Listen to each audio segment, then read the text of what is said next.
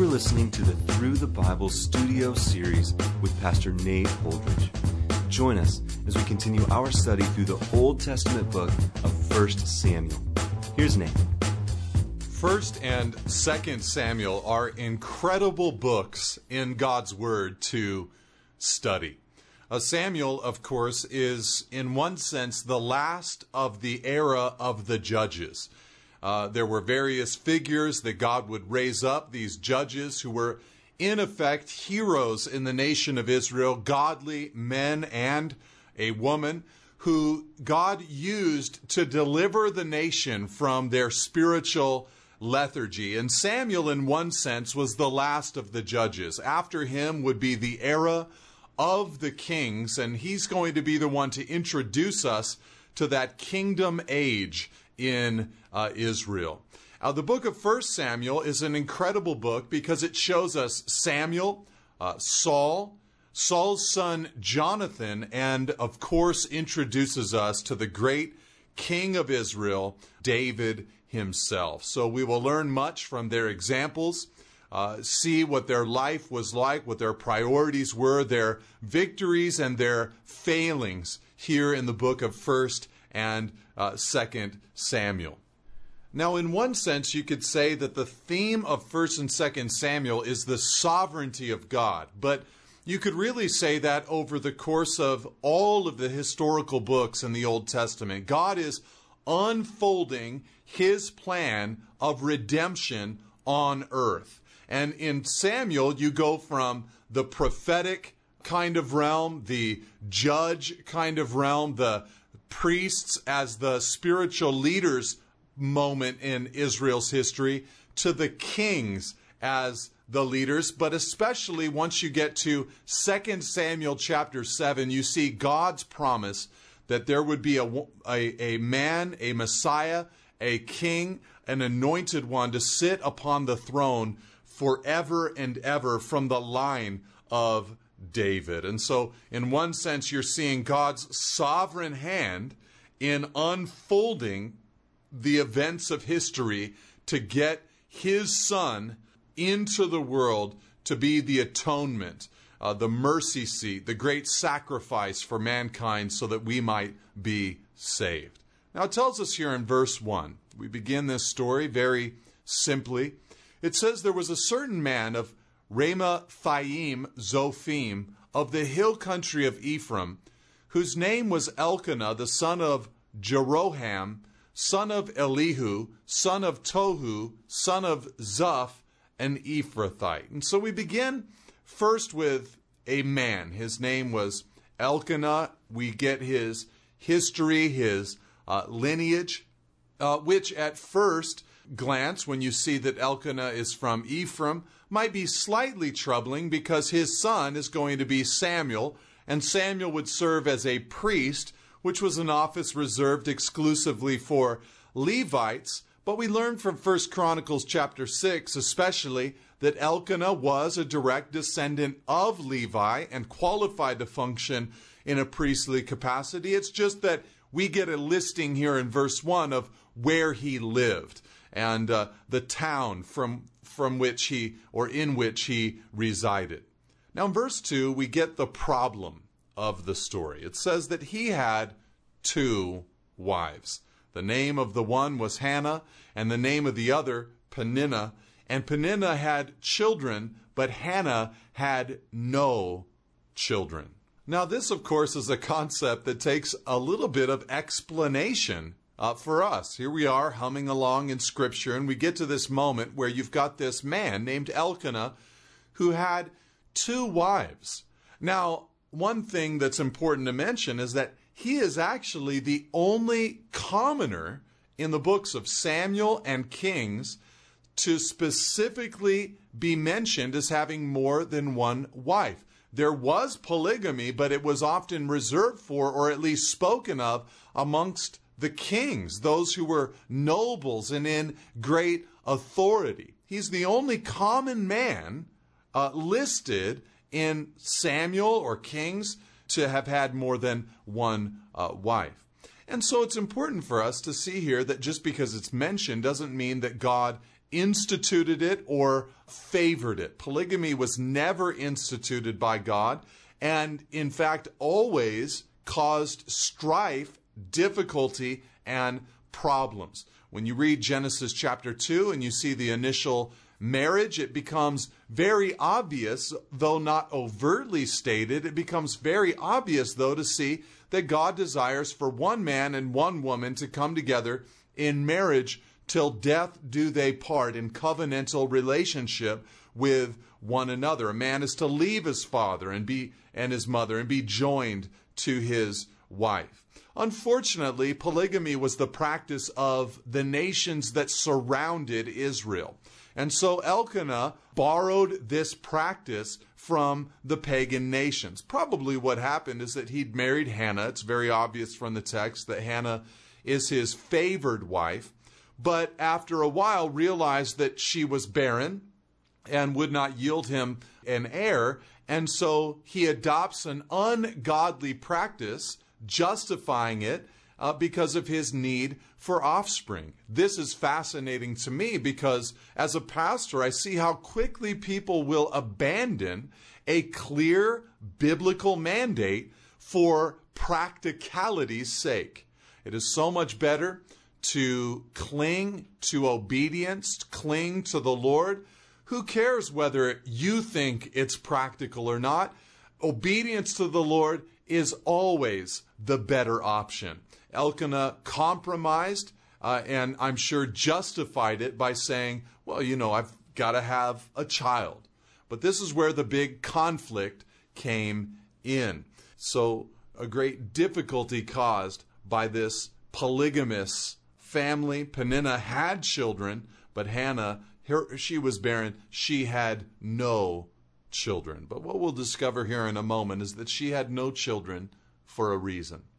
Now this man, verse 3, used to go up year by year from his city to worship and to sacrifice to the Lord of hosts at Shiloh, where the two sons of Eli, Hophni and Phinehas, were priests of the Lord. On the day when Elkanah sacrificed, he would give portions to Peninnah his wife and to all her sons and daughters. But to Hannah he gave a double portion because he loved her, though the Lord had closed her womb. So year by year, Elkanah would go up to Shiloh. That's where the tabernacle resided at that moment. And he would worship the Lord there and offer sacrifices to him. And this was, of course, the responsibility of all of the men in Israel each year. 3 times a year, all the Israelite men were required to go to the sanctuary, to the tabernacle, and offer their sacrifices during these main religious festivals. And so Elkanah was obedient to the Lord, and he would go up and sacrifice, but he, perhaps uniquely, would bring his wives with him and would give them sacrifices to offer to the Lord, and he would give a double portion to Hannah because of the love that he had for her. Now, it's good to at least notice, these men will come up later in the story, in verse 3, the priests that were serving, 2 sons of the high priest Eli, their names were Hophni and Phinehas. And these would be the men who would eventually be replaced by a son that God would miraculously give to Elkanah's wife, Hannah. And so it says in verse 6, during this scene, during these sacrifices and going up to Shiloh to worship the Lord, it says that her rival, verse 6, the rival of Hannah, used to provoke her grievously to irritate her because the Lord had closed her womb. So it went on year by year. As often as she went up to the house of the Lord, she used to provoke her. In other words, Peninnah, the other wife, would provoke and ridicule the barren wife who was obviously more loved by the husband, Hannah. She would provoke her. Therefore, Hannah, as a response to this, wept and would not eat. And Elkanah, her husband, said to her, Hannah, why do you weep and why do you not eat? And why is your heart sad? Am I not more to you than 10 sons? a couple of things for us to take note of in this short paragraph. Number one, notice that the two wives became rivals against one another. This would be expected in a polygamous family, of course. Two people, two women, fighting for a position that only one can rightfully and honestly hold. They were warring over one position to be Elkanah's true wife. And I think that quite often, this is a great picture for us as believers, because quite often we are guilty of spiritual polygamy. We want the Lord, but we also want the world. And when we put our feet in both places, there is a rivalry that ensues. Jesus said we can only serve one real master in our lives. A man cannot have or operate with two masters. So we should be a people who make sure our allegiance is devoted to one, that there is no rivalry inside of our lives. This is why Jesus said that the greatest commandment is to love God with all your heart, your mind, your soul, and your strength. The loving of God, placing Him as the priority so that there is no rivalry. But notice, secondly, that it tells us in verse 6 that the Lord had closed her womb. In other words, the scripture is giving God the credit or the blame, depending on how you look at things, for the closing of Hannah's womb. Now, God had closed her womb for a reason. You see, God had a situation. Here He is, we know from 2 Corinthians 16, verse 9, the eyes of the Lord look to and fro. He's looking for people to show Himself strong on their behalf. He's looking for that next judge, so to speak. You know, who would be raised up after an era filled with men like Gideon or Samson when he was walking with the Lord, men like Jephthah, men like Barak. Who would rise up and take that kind of mantle in the nation of Israel? And apparently there was no one that God deemed sufficient for that role. He would need a child. He would need a new man in order to, create that kind of judge, that kind of leader that he was looking for.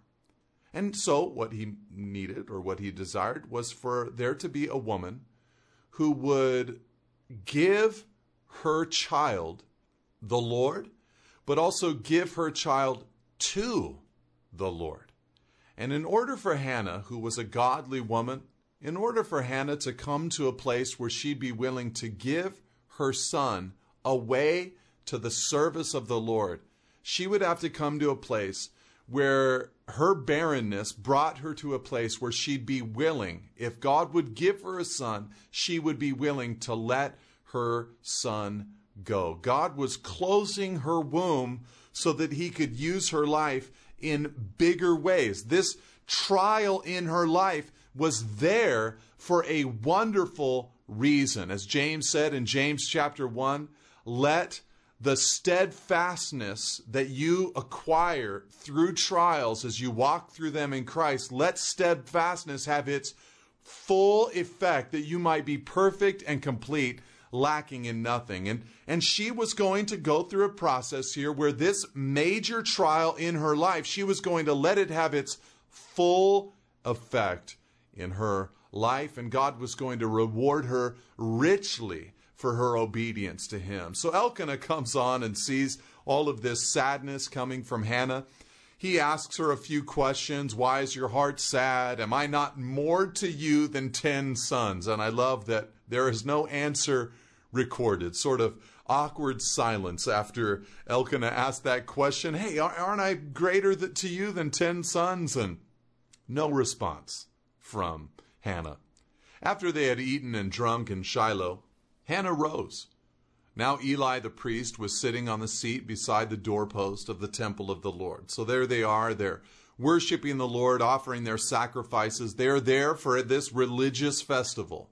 Hannah goes up to the temple of the Lord, the tabernacle, and she's there, and Eli the priest is there, sitting beside the doorpost.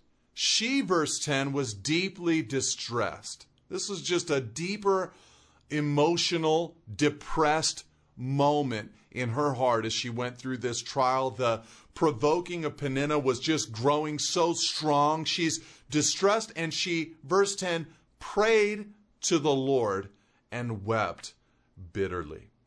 This is so wonderful because what you see here, number one, is that her emotion drove her to God, drove her to prayer. So often I think when people enter into trials, they run from the Lord rather than running to the Lord. But that was Hannah. She ran straight to the Lord in this moment of bitterness and distress. Secondly, it's wonderful to see that this woman understood that it wasn't conversation with Elkanah, with her husband, that would help her. A husband should be a good man, have an open heart, be willing to listen to his bride, love his bride through conversations and through an open heart. But on the other hand, a woman should understand, a husband or a wife should understand that their ultimate fulfillment is going to come from God Himself. There are people that we can run to in life, but none of them have the power, the strength, the authority of God Himself. People cannot solve your issues. Go to God. Cast all your cares on Him, for He cares for you. And so Hannah weeps bitterly, prays before the Lord. And in this moment of prayer, she said the thing that God was desiring for her to say. Verse 11, and she vowed a vow and said, O Lord of hosts, if you will indeed look on the affliction of your servant, and remember me, and not forget your servant, but will give to your servant a son, then I will give him to the Lord all the days of his life, and no razor shall touch his head. This vow was the thing that God was waiting for inside of Hannah. He wanted to give her a child only after she made this covenant with God. Now, she's basically making what we would refer to as a Nazirite vow for her future son. This is alluded to when she says, no razor shall touch his head. That's one part of the Nazirite vow from Numbers chapter 6. The rest of it is that they would abstain from the use of grapes in any form, especially and including wine, and they would also avoid dead bodies in all their forms. This was part of that Nazirite vow. And so she's saying, listen, he'll be set apart for you. I will give him back to you. He can be used by you. He'll belong to you. He'll serve you in the temple. I will give him to the Lord. And that's the exact thing God longed for her to say. Now, as she continued praying before the Lord, verse 12, Eli observed her mouth. Hannah was speaking in her heart. Only her lips moved, and her voice was not heard. Therefore, Eli took her to be a drunken woman, and Eli said to her, how long will you go on being drunk? Put your wine away from you. Now, this is interesting for a couple of reasons. First of all, it's interesting for a sad reason, in that here is Eli, a man of God, a priest, in the house of God. He sees a woman praying silently, and his first assumption is not that she is praying with a bitter spirit, but that she is a drunken woman. It says something rather low and poor about Eli, and something rather disgraceful, I think, also about the state of the nation at that present time. That would be the first reaction of the high priest in seeing a woman praying silently before the Lord, thinking that she must be drunk. It's a referendum on the sad state of the nation of Israel at that moment in time. But it also is a wonderful thing for us to consider when we consider prayer in and of itself. Her prayer was silent, but her lips moved. Her prayer was silent, but she was, verse 13, speaking in her heart. She was saying her prayer where it truly counts in her heart. Even though her words were silent before the Lord, she was truly praying before God. I love to pray out loud. It's just been helpful to me over the years. But it's not the verbalization out loud of a prayer that makes it effective. It's that it's truly there, being spoken from the heart. I love what I heard one person say. They said, you need to pray until you've prayed.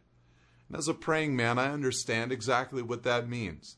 There's the form and the function of prayer, but then there's that moment where you're carried along by the Spirit of God and you are praying in line with what God desires for you to pray. You're being led by the Spirit even as you are crying out to the Lord. Hannah responded to Eli's accusation in verse 15 and answered, "No, my Lord, I am a woman troubled in spirit. I have drunk neither wine nor strong drink, but I have been pouring out my soul before the Lord. Do not regard your servant as a worthless woman." That's her definition of a drunkard. For, verse 16, "All along I have been speaking out of my great anxiety and vexation." A beautiful thing that she actually says. It's actually quite clever what she's saying, because she says, listen, I'm not drunk off of spirits. I'm troubled in spirit. I haven't consumed and had wine and strong drink poured into me. I've been pouring out, she says, my soul before the Lord. What a beautiful description of prayer. And Eli answered her in verse 17 and said, "Go in peace, and the God of Israel grant your petition that you have made to him." And she said, "Let your servant find favor in your eyes." Then the woman went her way, and here's what tells us that she believed the word of Eli when he said, "The God of Israel grant your petition." It says that when she went her way, she, verse 18, ate, for one, she broke her fast, and her face was no longer sad. The faith of Hannah is astounding to me. She gets one word from this priest, and she believes fully that God has heard her prayer, that God has received her sacrifice. I don't even know if Eli was serious or not, but she received it as a deep promise from God himself, and she rejoiced. They rose early in the morning, verse 19, and worshipped before the Lord. Then they went back to their house at Ramah. And Elkanah knew, romantically of course, Hannah his wife, and the Lord remembered her. And in due time Hannah conceived and bore a son, and she called his name Samuel, for she said, "I have asked for him from the Lord."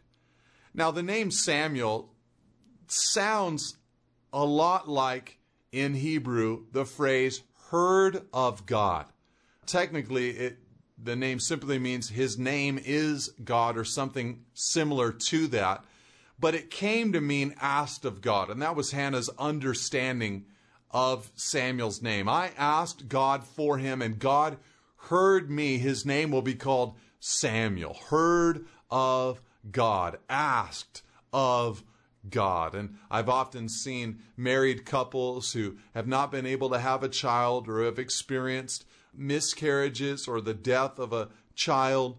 And when they have a son, they name him Samuel. Asked of God. The Lord opened our womb. The Lord blessed us. She said, "I have asked for him from the Lord." So often, this is the key. We just need to ask the Lord. And Hannah had asked of the Lord.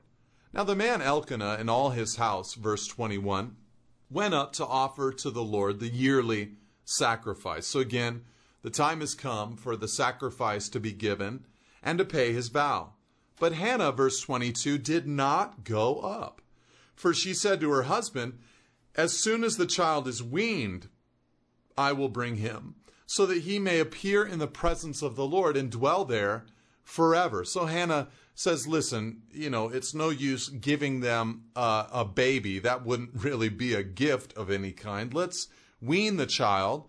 And once he's grown, then he'll appear in the presence of the Lord and dwell there forever. And Elkanah, her husband, wonderfully said in verse 23, do what seems best to you. Wait until you have weaned him. Only may the Lord establish his word. Elkanah wanted to make sure that this really occurred. So the woman remained and nursed her son until she weaned him. So he would grow up a little bit.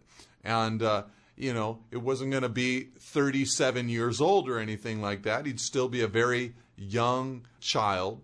And, he would eventually grow, and it wouldn't take that long. But he would be then dedicated to the service of the Lord, which I think speaks to the truth that Paul communicated in 2 Timothy concerning the requirement, or 1 Timothy, I should say, concerning the requirements of pastors, one of them being that they should not be a novice, lest they be puffed up in their own minds. They need to be weaned. They need to be men who have grown past the milk and are able to handle the meat of God's word, faithful, mature kind of men.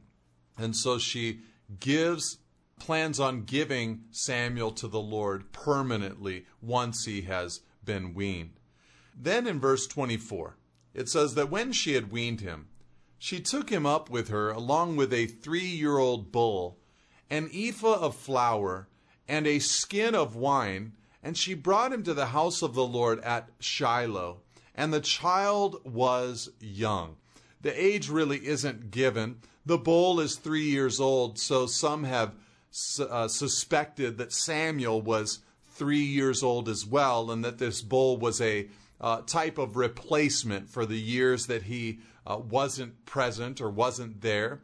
The child was young, though. And they slaughtered, verse 25, the bull, and they brought the child to Eli. And she said, "O my Lord, as you live, my Lord, I am the woman who was standing here in your presence praying to the Lord." She's reminding him. Verse 27, "For this child I prayed, and the Lord has granted me my petition that I made to him. Therefore I have lent him to the Lord. As long as he lives, he is lent to the Lord." And he worshiped the Lord there. I love the way Hannah thinks about this particular handoff. She says, I'm lending him to the Lord, even though she also confesses, really, as long as he's alive, he is lent to the Lord. She is giving her son to the Lord. I think in one sense, this is a great reality for every parent of any child who is in the faith. Any parent in the faith should have this same perspective, to realize my children do not belong to me. They belong to the Lord. I've got to give them the gospel. I need to teach them concerning their heart and what is off in their heart and their deep need for the gospel. I want to shape them as weapons in the hands of the Lord. But ultimately, they belong to the Lord. Hannah took her child and gave him to the Lord. God bless you. Amen. Thank you for listening. For additional resources and teachings, or to contact us, please visit us at nateholdridge.com.